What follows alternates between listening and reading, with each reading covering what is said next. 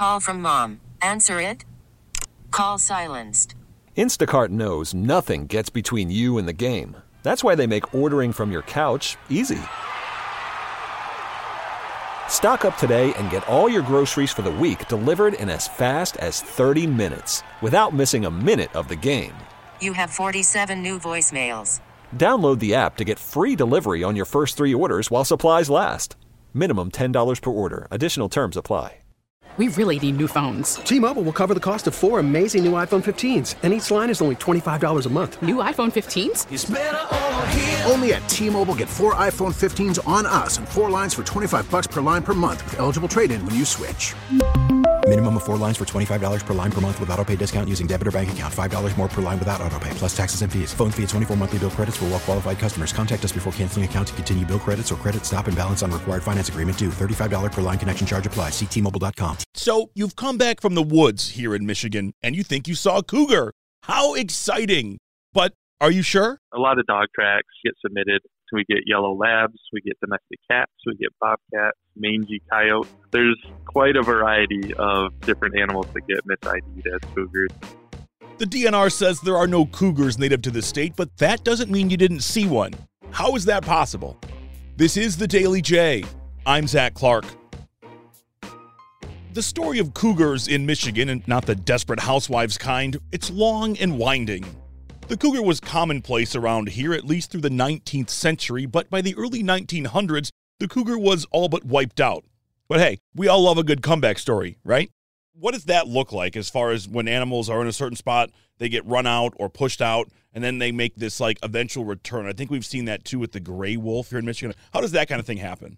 That's a great point. It's kind of, cougars are a pretty amazing species where they were actually, before European colonization, they were the most widely distributed land mammal in the entire Western Hemisphere. So we kind of think of them as a North American species, maybe in the mountains in the West, but they really, especially then, occupied most of North, Central, and South America. And they still occupy Central and South America, too. So they can live in the tropics. They can live in winters up in very mountainous, cold terrain. They're extremely adaptable. But, of course, like you said, they've lost probably 2/3 of their range in North America. They're gone largely from the eastern U.S., except for the Florida Panthers. But certainly, I think there are, protections and good management put in place by Western states as well as, Eastern states where individuals might be kind of poking into and exploring. And that allows them to, potentially get footholds outside of where they've been in recent history.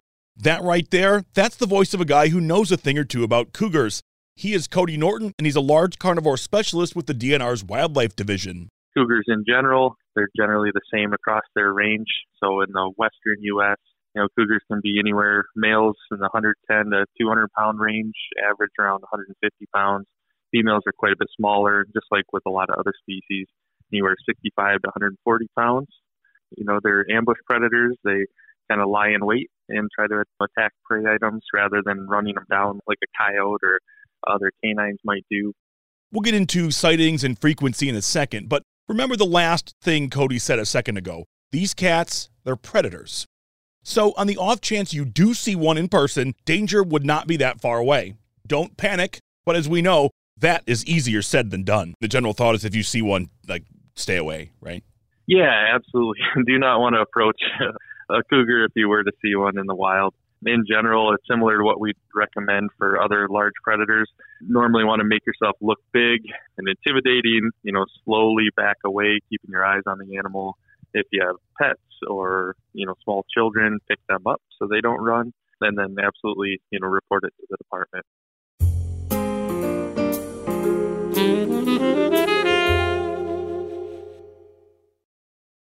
Technology is great, isn't it? It can make our lives so much easier. For example, hunters can see what's happening in the woods thanks to trail cameras.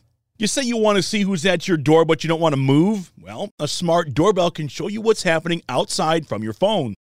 That's how this story began. Last week, a Macomb County woman posted her neighbor's doorbell footage to Facebook that appears to show a cougar, and the internet went wild. Was it a cougar? Was it a chupacabra? Could it have been just a dog? Probably not a chupacabra, and also probably not a cougar either, but a dog? Well, a lot of those have zero evidence with them, so we really have no way of investigating and determining whether an animal was a cougar or not. A lot of them also have photos of either sign from other animals or, photographs of other animals that get confused or misidentified as cougars. So yeah, we get a lot of dog tracks get submitted, that are large and maybe the toenails don't quite show up. So people, think that they might be cougar.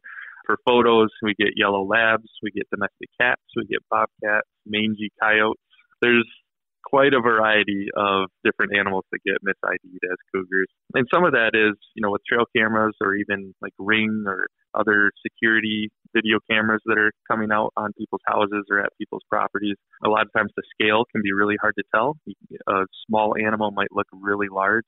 A lot of times they're in infrared or something else where you can't really see the coloration, like you would if you're standing there in front of it or if you had an actual flashlight on it if it was at night. So there's definitely a lot of, confusion in mis-ID as well. And we try to, explain what we're looking for and what makes something consistent with a cougar, or is all the evidence is pointing towards some other species.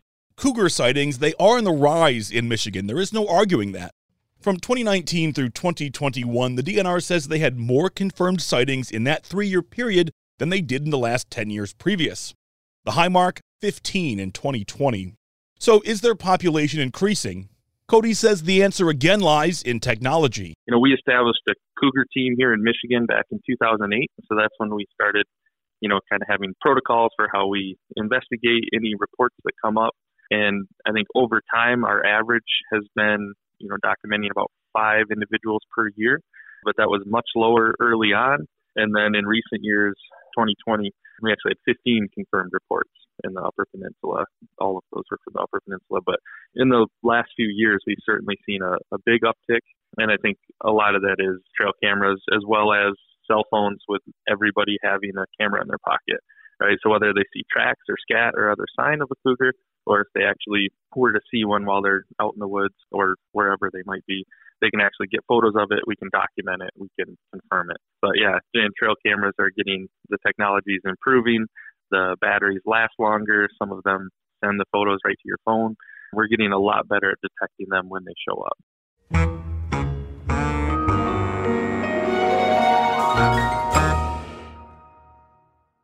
One of the main conversations surrounding the cougar in Michigan is the breeding population.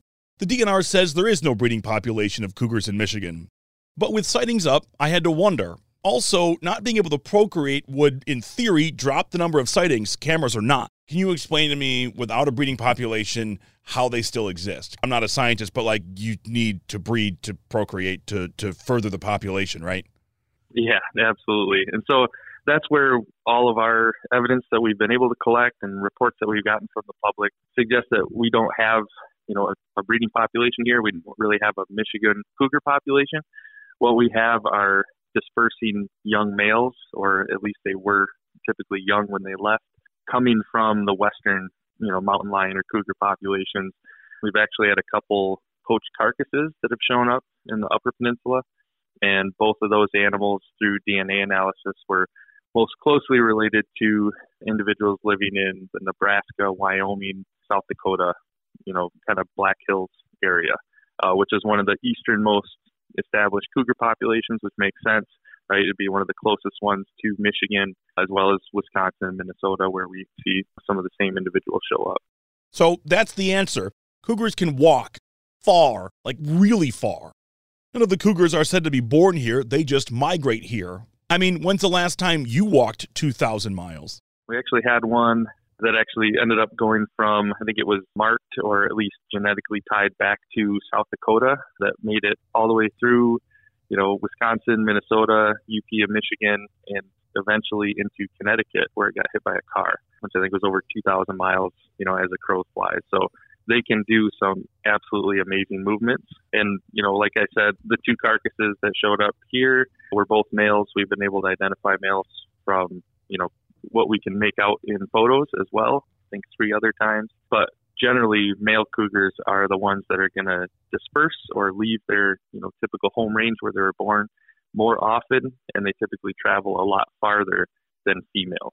And what we're seeing here kind of makes sense. And of course, we talk and, work together with Wisconsin, Minnesota, other neighboring states, looking at what they're documenting. and it's a lot of the same. They're mostly, if not all, seen males and haven't documented females or kittens.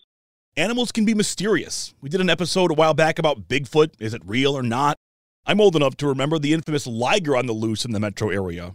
And with the invention of trail cameras and video doorbells, we see so much more than we used to. But the question remains, are we seeing what we think we are seeing? When it comes to cougars, far more often than not, the answer is no. Thanks to Cody Norton for his help with this episode. This podcast would not be possible without the work of our digital team.